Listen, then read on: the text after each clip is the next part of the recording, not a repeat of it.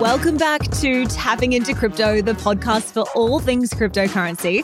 Coming up in your ears this week is something a little bit different, and we would absolutely love your feedback. If you like the episode, let us know, because we are going to be doing a deep dive with Phantom CEO and CIO Michael Kong. I'll let Pav and Michael tell you all about his history and story today, but guys, this is one episode with so many insights that you are not going to want to miss.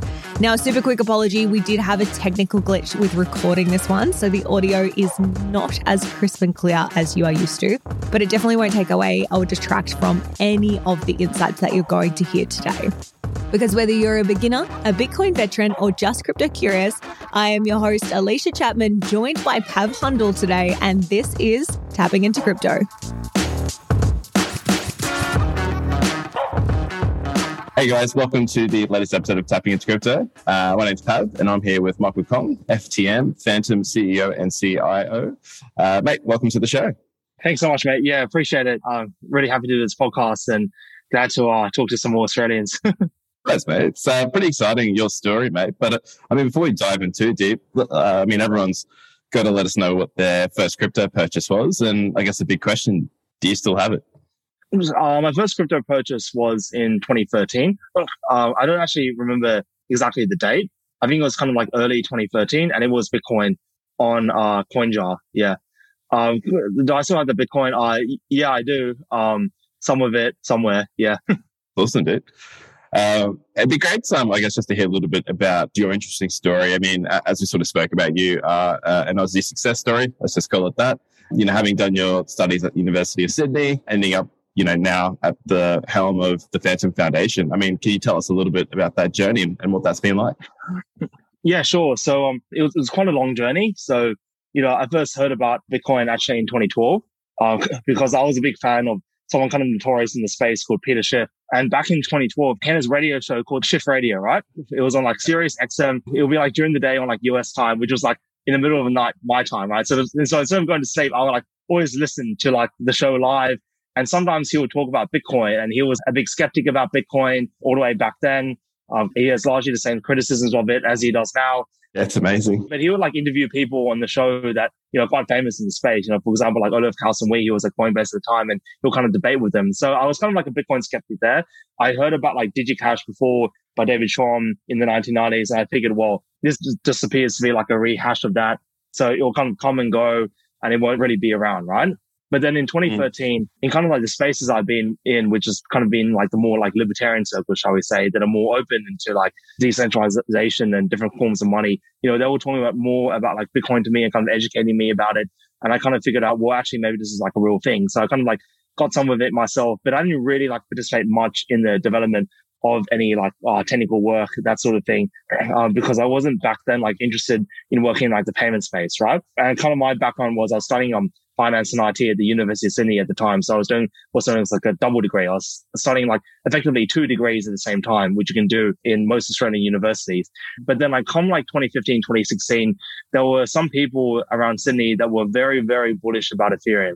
And one of them was doing a class with a friend of mine, and he was telling us about how Ethereum is like the future and it's going to be so great. You can do these smart contracts and you can program all of this functionality into it. And he was already talking about, like DeFi related activities, putting like shares on the blockchain, clearing and settlement and that sort of thing. And I was very much interested in that. So me and a few people were just like playing around with Ethereum, just like coding smart contracts, seeing how it worked, and really started getting involved more in the community, because back then there were monthly events called Sit Ethereum.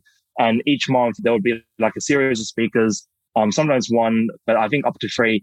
And, we managed to present at that once, just talking about like, some research we had been doing for an organization called the Capital Markets Cooperative Research Center, which is one of these like government and privately funded institutions that was doing research into digital currencies, as well as other things like healthcare related activities. So back in 2017, I'd also started doing a thesis with my old supervisor, Bernard Schultz, who recently joined us at Phantom just last May. And he was very much interested in how to apply his programming languages knowledge, which has to do with how you execute programs and how do you apply them to smart contracts. And essentially, like, how do you like automatically like do bug checking, not at like the solidity level, but at the lower level, at the machine code, where actually smart contracts are executed, how programs are executed. So I'm actually part of a research group under him.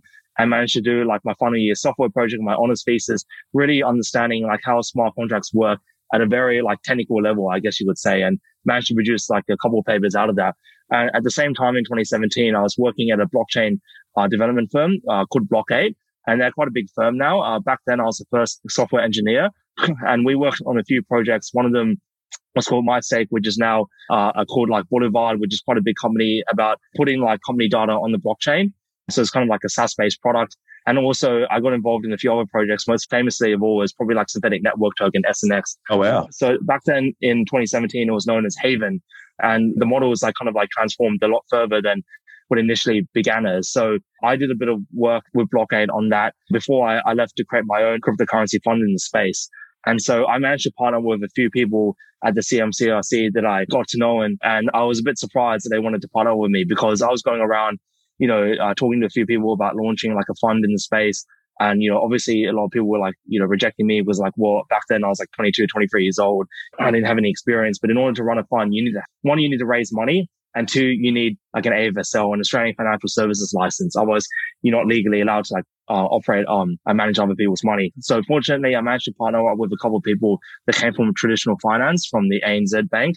And they were very much interested, to my surprise, in cryptocurrencies. And I remember Steve Blotty, having some meetings with him and he sounded quite interested. But then I really knew that he was very much interested when literally at like 2 or 3 a.m. in the morning, I don't think you'll mind me telling the story. He was sending me articles and asking me what my thoughts were. And because I stayed up late, at like 2 or 3 a.m. in the morning, I'd be like replying to him like day in, day out. And that's how I knew that he was really interested because someone that's crazy. Wouldn't be sending articles that early in the morning, right? And so eventually we managed to set up a fund together, which began beginning of January 2018, which just happened to be at the start of the bear market for 2018. So it was a very hard period. But we were also consulting on a few ICO projects and doing advisory. And one of them actually happened to be Phantom because one person on our team knew someone in Korea who wanted to create like this new project, right? So Phantom was originally a friend project. And we were told that, okay, we had like associate professors on board, postdoctoral people on board, and they figured out a way of processing transactions quite differently from like how Ethereum does it. Yeah, it's really different. Using this like asynchronous model, right? And so with this asynchronous model, they were telling us, we can confirm transactions faster, cheaper, and better. And we're going to use this new technology for like food technology-based applications, supply chain management, that sort of thing. It turned out not exactly to be true, right? So it turned out to be vaporware, that the testnet, the technology they talked about wasn't true. The technical paper they had given us was not their own work. It was plagiarized. And so we basically had to like rebuild the team from start. And so that's where like Andre like really came in. So Andre was involved in the beginning about like, restructuring the team, coming up with ideas on how to actually achieve the consensus that the Koreans were talking about. Because his background was very much in distributed computing when my background wasn't exactly in that space as well. And so we kind of had to like rebuild a team. And, in about 1.5, 2 years, we managed to launch the mainnet and to get to where we are now. So sorry, that's a very long answer, but that's kind of my whole story in quite a lot of detail. Yeah. It's great. Like I definitely am very familiar with the end of the story. I would have never guessed Peter Schiff was involved at the very start. Yeah. I mean, I still listen to him, but like I agree with some things he says. I disagree with other things that he says. In the end, it's just about like critical thinking, right? Yeah, I think one of the lessons I learned back then when I was younger was, don't just like follow someone and say, wow, this person is smart. I'm going to believe everything he says because he's just smart, right? It's like, no. Think for yourself. Think if what they say is like logical, if it makes sense, if it's evidence-based, or if it's like biased and doesn't really make sense, right? Like that's what it really comes down to in the end. No, mate, that's sound advice. It's just, I always just find it hilarious that no matter what I do, somehow his name just keeps popping up around me. It's fantastic. I mean, just to cater to a lot of the different listeners that we have on the show, I mean, that's definitely a very, like I would say, very concise, depiction of what the Phantom value proposition is, I guess, compared to the Ethereum sort of model. What would be like your elevator pitch to someone who's pretty crypto naive and not too sure what Phantom is? Like, how would you best describe what Phantom does? Yeah, so Phantom is its own like blockchain. It's kind of similar to like how you have Ethereum. So you have the Ethereum chain. It confirms transactions. You have smart contract capability on there. Phantom is similar in that respect. So we do have like smart contract capability. So the way that you like interact with smart contracts on the Phantom network is pretty much the same as the Ethereum network. So think about like activities like DeFi, NFTs, those sort of smart contract activities, you get the same sort of features on Phantom. But what really makes us different at the moment has to come down to our consensus. So the way that we confirm transactions is in a much more different manner. So whereas like Ethereum confirms transactions one block at a time, we confirm multiple blocks at the same time. And that's what I mean by asynchronous processing of transactions. It's basically confirming multiple blocks at the same time. And when a block gets finalized, which is about 2/3 plus 1 of the total validating power of the network, then you only need one block confirmation to make sure that your transaction is confirmed. So there's no need to wait for like 5 block confirmations, 6 block confirmations afterwards. There's no possible like reorg, like what happened with Ethereum recently, how 7 blocks got reorged. I think it was about sometime last week. And this scalability increases your network throughput. And when you increase your network throughput, it means that you can process more transactions, which means lower transaction fees. So just to give a comparison, you might go to Curve and you might do some like smart contract interaction on Ethereum, and that might cost you like $50 or even like $100 to do it, right? On Phantom, the equivalent will maybe be like 50 cents. And so it's orders of magnitude cheaper and it confirms really fast. Like the block confirmation times right now for Phantom are on average about 0.8 or 0.9 seconds. And so you're really experiencing like a much better user experience, cheaper transactions, faster transactions, and still secure transactions because every validator node is equal to one another. They all participate in consensus together. There's no like one node controlling the network. There's no master node relationship or anything like that. All validator nodes are created equal and each of them are block producers. So you really have that level of like decentralization while having that increase in network throughput. I think that's great. Yeah. Basically faster, just as safe and scalable, which I think is kind of the key word that's sort of floating around now, especially with, gas fees getting up to some pretty crazy levels. Just most recently, I know there was all that buzz about the Bored Ape Yacht Club land auction that resulted in some fees and up to thousands of dollars, which was insane. So it's a real problem. And it's crazy that it's still a problem. Yeah. I mean, it's pretty cool, I think, even from my side, seeing the crypto landscape evolve to the point at which it is today. I mean, do you feel like from the point at which you started really sitting up the helm of the foundation at the start of the 2018 bear cycle to I guess what you could probably describe, the present bear cycle, would you say the sentiment is the same? Is there more sort of confidence behind the tech now that we've sort of seen it at play for a bull run that we've just sort of seen, that everyone's kind of just lining up to see where the tech is going for the next phase of the market? Yeah, I think there's a number of like notable differences between, say, the 2018 bear and the 2022 bear market, if you can call it that, which I believe we're in a bear market. There's both good and bad comparisons. So like the sort of like bad comparisons are that in 2018, we never experienced this level of like inflation, at least reflected in the official numbers. I mean, the great websites like shadowstats.com that kind of like show you what the real numbers actually are, because the government obviously has an incentive to understate the numbers. But even by the government's own metrics, inflation is at like, decades high, right? Like what is it in the States? Like over 8%. In Australia alone, it's over 5%. And they're predicting, like a rate rise today. And they're predicting inflation even like higher than that. The politicians and the central banks have been in it. So we've got like high inflation all around. Consumer inflation, that is. Whereas in 2018, you didn't really have that level of high consumer inflation. You also have like a lot of issues around like supply chain to do with, say, like what's happening in like Ukraine, right? So back in 2018, yes, we've had wars. We've always had wars, unfortunately, like year on year, but we haven't had wars to the extent as we're having in Ukraine, right? And the war is sucking up an enormous amount of resources. I think the president of Ukraine said he requires like $7 billion a month just to keep his nation alive, right? And not to mention like all the issues around, the increase in the cost of gas, etc. And you didn't necessarily have those issues in 2018. So there are a lot of like bad macroeconomic conditions that I think are worse in 2018. However, on the flip side, when it comes to the technology is far more advanced than it was in 2018. There's been a lot of progress over the past 4 years around scalability, around different chains that have come out, such as Phantom, around different use cases as well. So we now have like use cases in the crypto space that I think are like long-term, very sustainable and really add like a lot of value to users' lives, right? For example, like with DeFi, the fact that if you code a smart contract correctly, it's transparent, it has accountability. If you do it correctly, you really can have like a foolproof system where you know that you don't have to trust a third-party broker, when you know that your funds are really safe in the smart contract, when you know exactly how the smart contract will operate, and you know that you don't have to rely on a third party and the delays in the time and the costs associated with using a third-party broker. You can just interact with this smart contract with other people around the world, anywhere around the world that has an internet connection, in a peer-to-peer manner. That's a real value add that's not going away. Same story with NFTs. It's a real value add that's not going away. The ability to digitize items and to trade them with a fully auditable chain is extremely powerful. Back in 2018, I remember the only use case for Ethereum, to be honest, was ICO.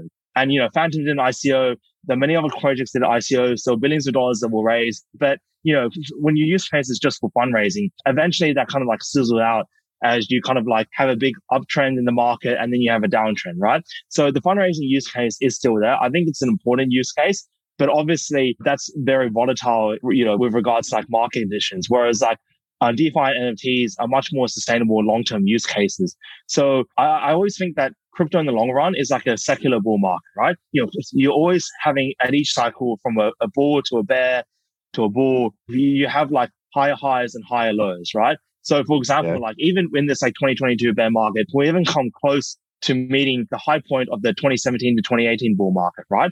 And so I believe that as the technology increases, as it gets better, as we get users, the cryptocurrency market is going to grow bigger and bigger and bigger until we get to the same number of users that we have, say, with the internet, right?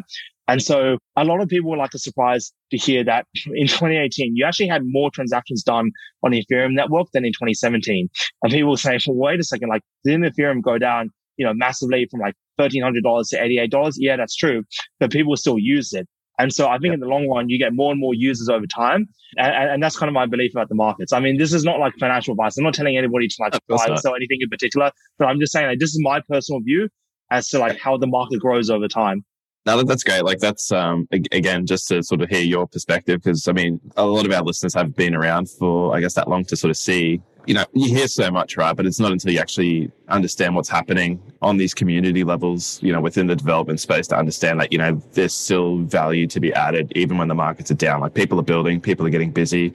Crypto is complicated. Like it is what it is. Like, I always say to people, you go spend money on your credit card at the shops, you just swipe it. You don't think about what's happening on the back end, right? Like that's exactly, yeah. We're kind of waiting for the crypto adoption curve to hit the same point where people just accept that something works, and those who want to understand what's under the hood can just go find out what's under the hood.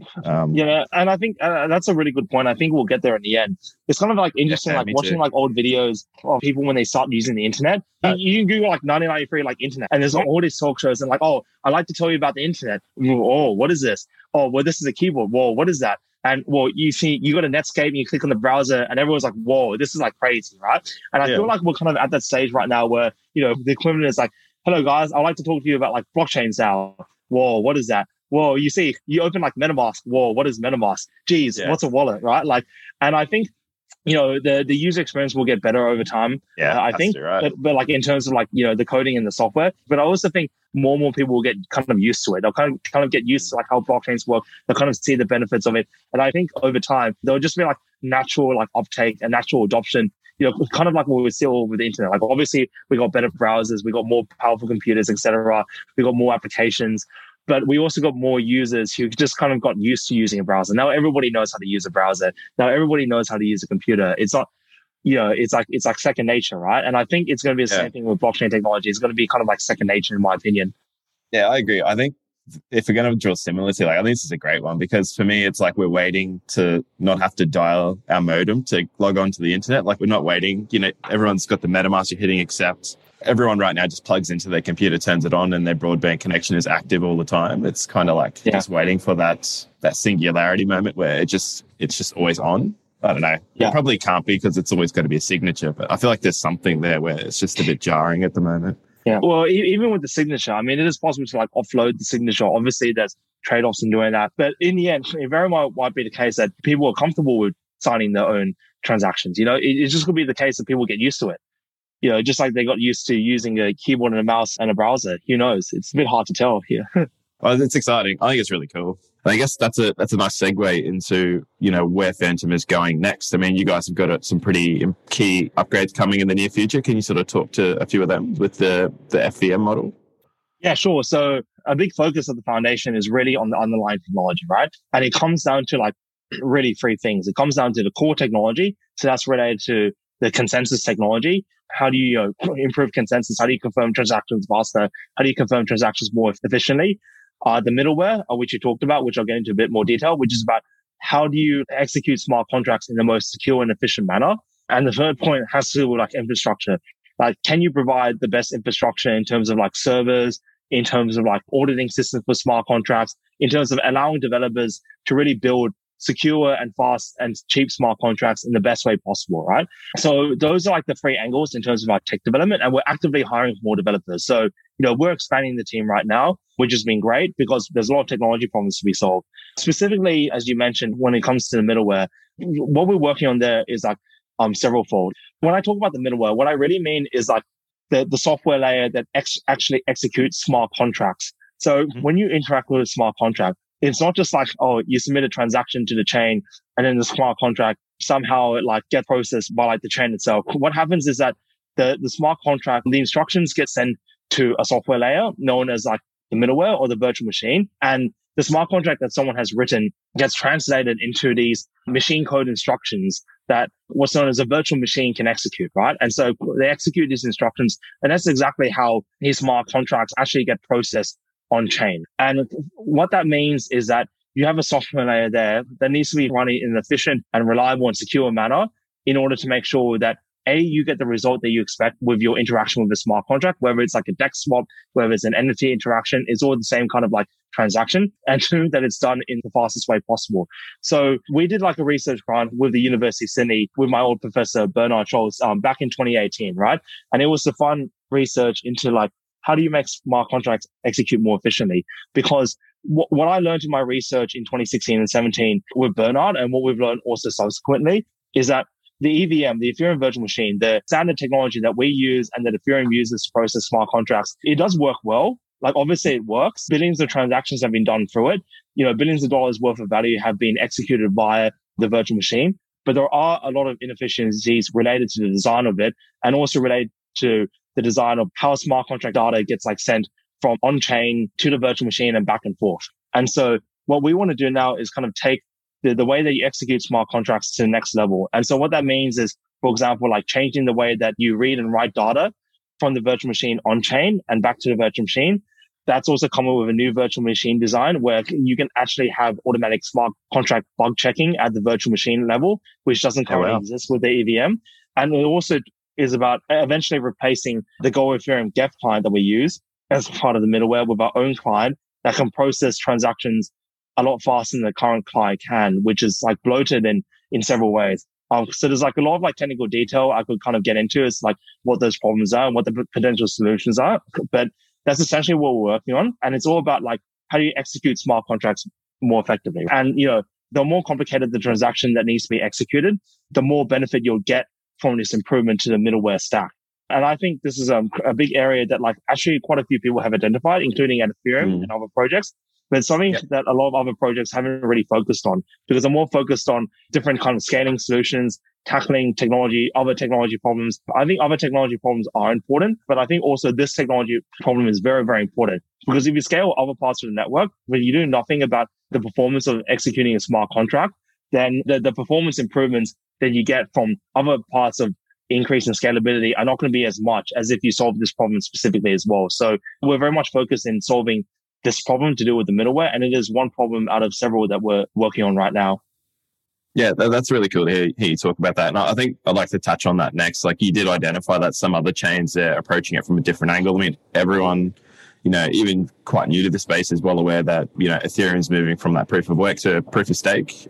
When? Who knows? It's been sort of talked about for some time now. How do you sort of foresee that playing out, I guess, in your just personal opinion? Do you feel like that's almost like a play to try and make, layer one solutions like yours more obsolete? Or do you feel like there's still underlying tech, like more problems like you just identified, where that middleware is still quite key in being a viable solution? Yeah, well, one of the fundamental issues with Ethereum is that they have talked about like having a new like virtual machine. They have talked about executing smart contracts in a more efficient manner, but there simply hasn't been any focus on that. Like, I've read EI proposals, which are these Ethereum improvement proposals. So basically, these are proposals that people from the community have kind of like proposed to the Ethereum core development team and said, here are the reasons why we should kind of like follow on this technology path, and here's how it works. And there have been proposals around how to improve the execution of smart contracts. But usually they've actually been rejected without much commentary on it. And kind of my impression of the Ethereum core development team is that because there are a lot of technical problems, because these technical problems are very, very hard, I think they're very focused on, as you mentioned, transitioning from proof of work to proof of stake, right? With the so-called Ethereum merge, right? Because right now they have a hybrid chain and they want to merge it to like one chain and it's called like Ethereum 2.0. I think with Ethereum 2.0, the Ethereum core development team leader himself has said that it's not really going to have an impact on gas fees, right?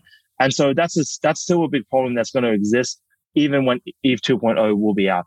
I mean, it will be more efficient in my opinion because of like the efficiencies of proof of work, which I guess is like another discussion. There are like other performance improvements there, but I think another fundamental problem with the consensus is that there will still be confirming blocks one at a time. It will be still a linear confirmation process when it comes to processing transactions. And if you process blocks, one at a time, just intuitively, it's always going to be slower than if you process, say, 3 blocks or 4 blocks or 5 blocks at the same time.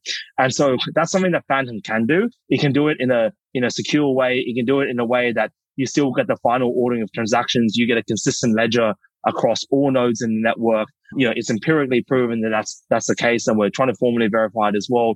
But that's like an improvement that's not really down the line for Ethereum. So it's still like you're still processing transactions sequentially. So I think there's still going to be a lot of inefficiencies with Ethereum. I think at the middleware level, I think at the core development level, and, history has shown, as with our chain, to be fair, as with like all technology in the end, that the timelines that you think it takes to solve a problem usually takes quite a bit longer than that because you encounter issues along the way. It's like the normal software development process. Yeah, you encounter 100%. issues along the way.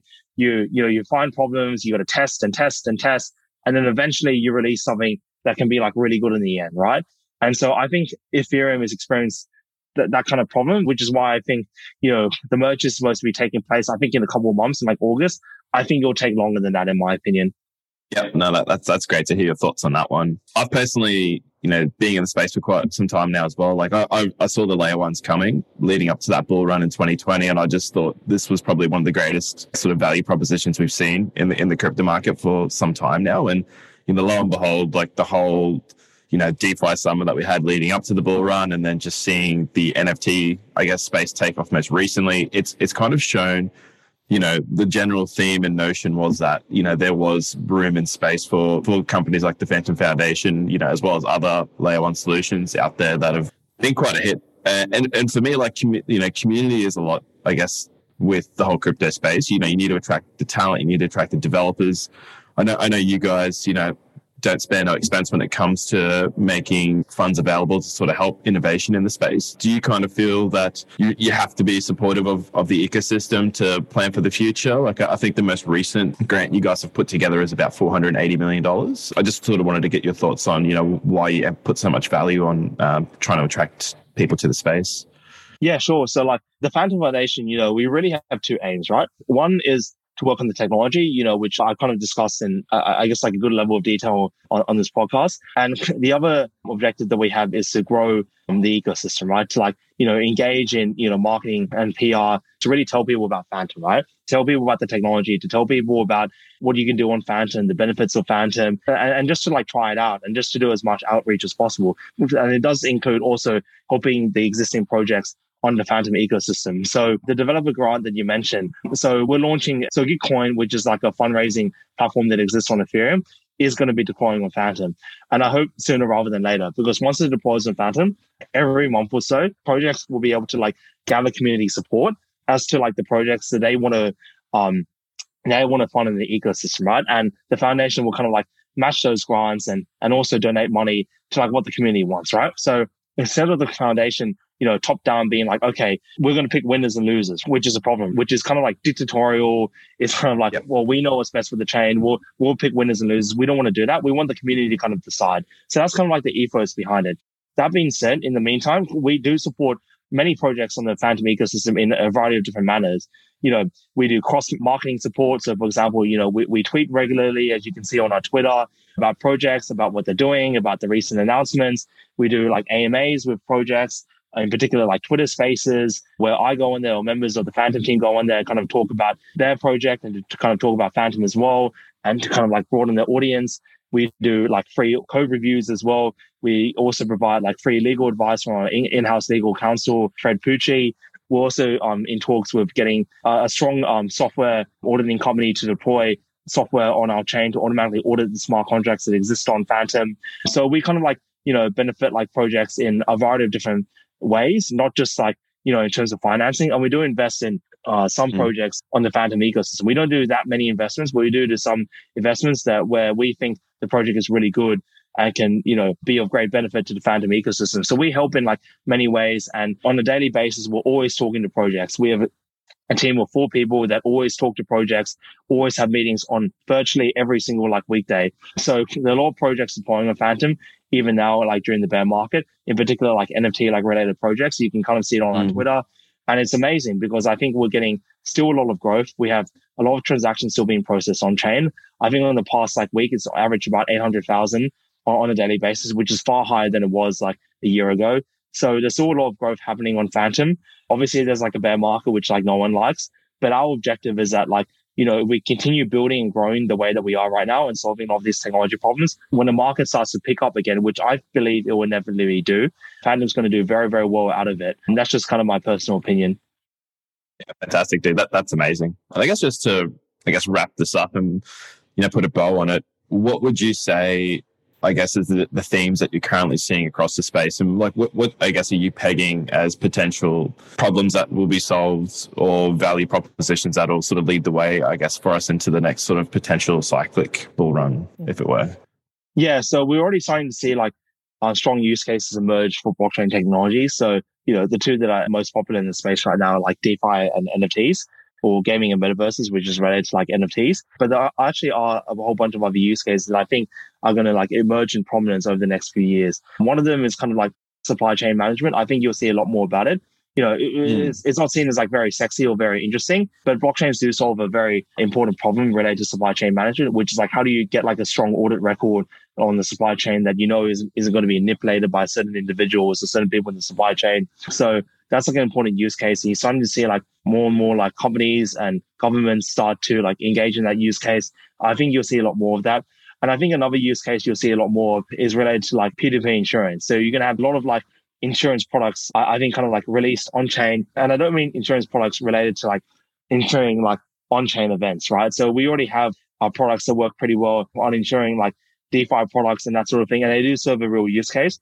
But I think you're going to see a lot more like real life insurance products also be on chain, because you can codify an insurance product and create like an NFT out of it, each individual insurance policy in a group. So any sort of insurance that you feel that you can think about in real life, motor insurance, life insurance, other forms of insurance, you can create a community around those insurance products where like, a community gets together, they put in the funds. When somebody needs to make a claim, the community kind of evaluates the claim, and it kind of resolves a lot of issues around insurance. So it resolves the problem around the moral hazard, where right now when you make a claim, you're kind of incentivized to claim as much money as possible, right? Because you're interfacing with a big insurance company and your objective is to get as much money from them as possible. And there's no real accountability because people don't know when you're claiming, how much you're claiming for. Only the insurance company knows that, right? And that information is kept private. Like another problem is that, with big insurance companies, they have a lot of bureaucracy, there are a lot of employees, they spend a lot of money on being a middleman. And so all of that money gets taken out, has to be paid for, and that gets paid for by premiums, right? So theoretically, if you can set up like a DAO that operates in the correct manner, you can ideally lower people's premiums. And in fact, people who take on insurance policies may actually make money from it. Why?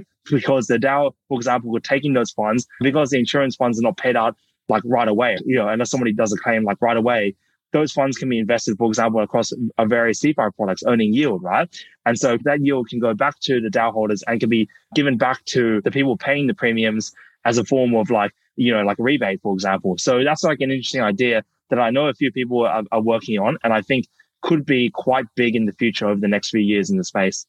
That's amazing. I never really thought of that angle. A DAO that gives you dividends for having health insurance. That's awesome. No, that's great. Theoretically, it's possible. Theoretically, right? It's all theoretical. But I just want to, thank you for taking the time out of your day to come have chats with us today. I mean, obviously, Phantom is something I've been following for quite some time now, and I just want to congratulate you guys on the awesome growth that you've had, over the coming years that we've just had most recently. And obviously, all the best to you with the upcoming Consensus Festival. And mate, thanks again, Michael. Awesome. Thanks so much, mate. Yeah, I really appreciate the time, and thanks so much for the opportunity. Thank you so much for joining us for today's show. If you liked it, don't forget to head over to the gram and join us at Tapping Into Crypto. And before we finish up, just a general disclaimer that this podcast is for entertainment purposes only. And the opinions on this podcast belong to individuals and are not affiliated with any companies mentioned. Any advice is general in nature and does not take into account your own personal situation. If you're looking to get advice, please seek out the help of a licensed financial advisor. We'll talk to you soon.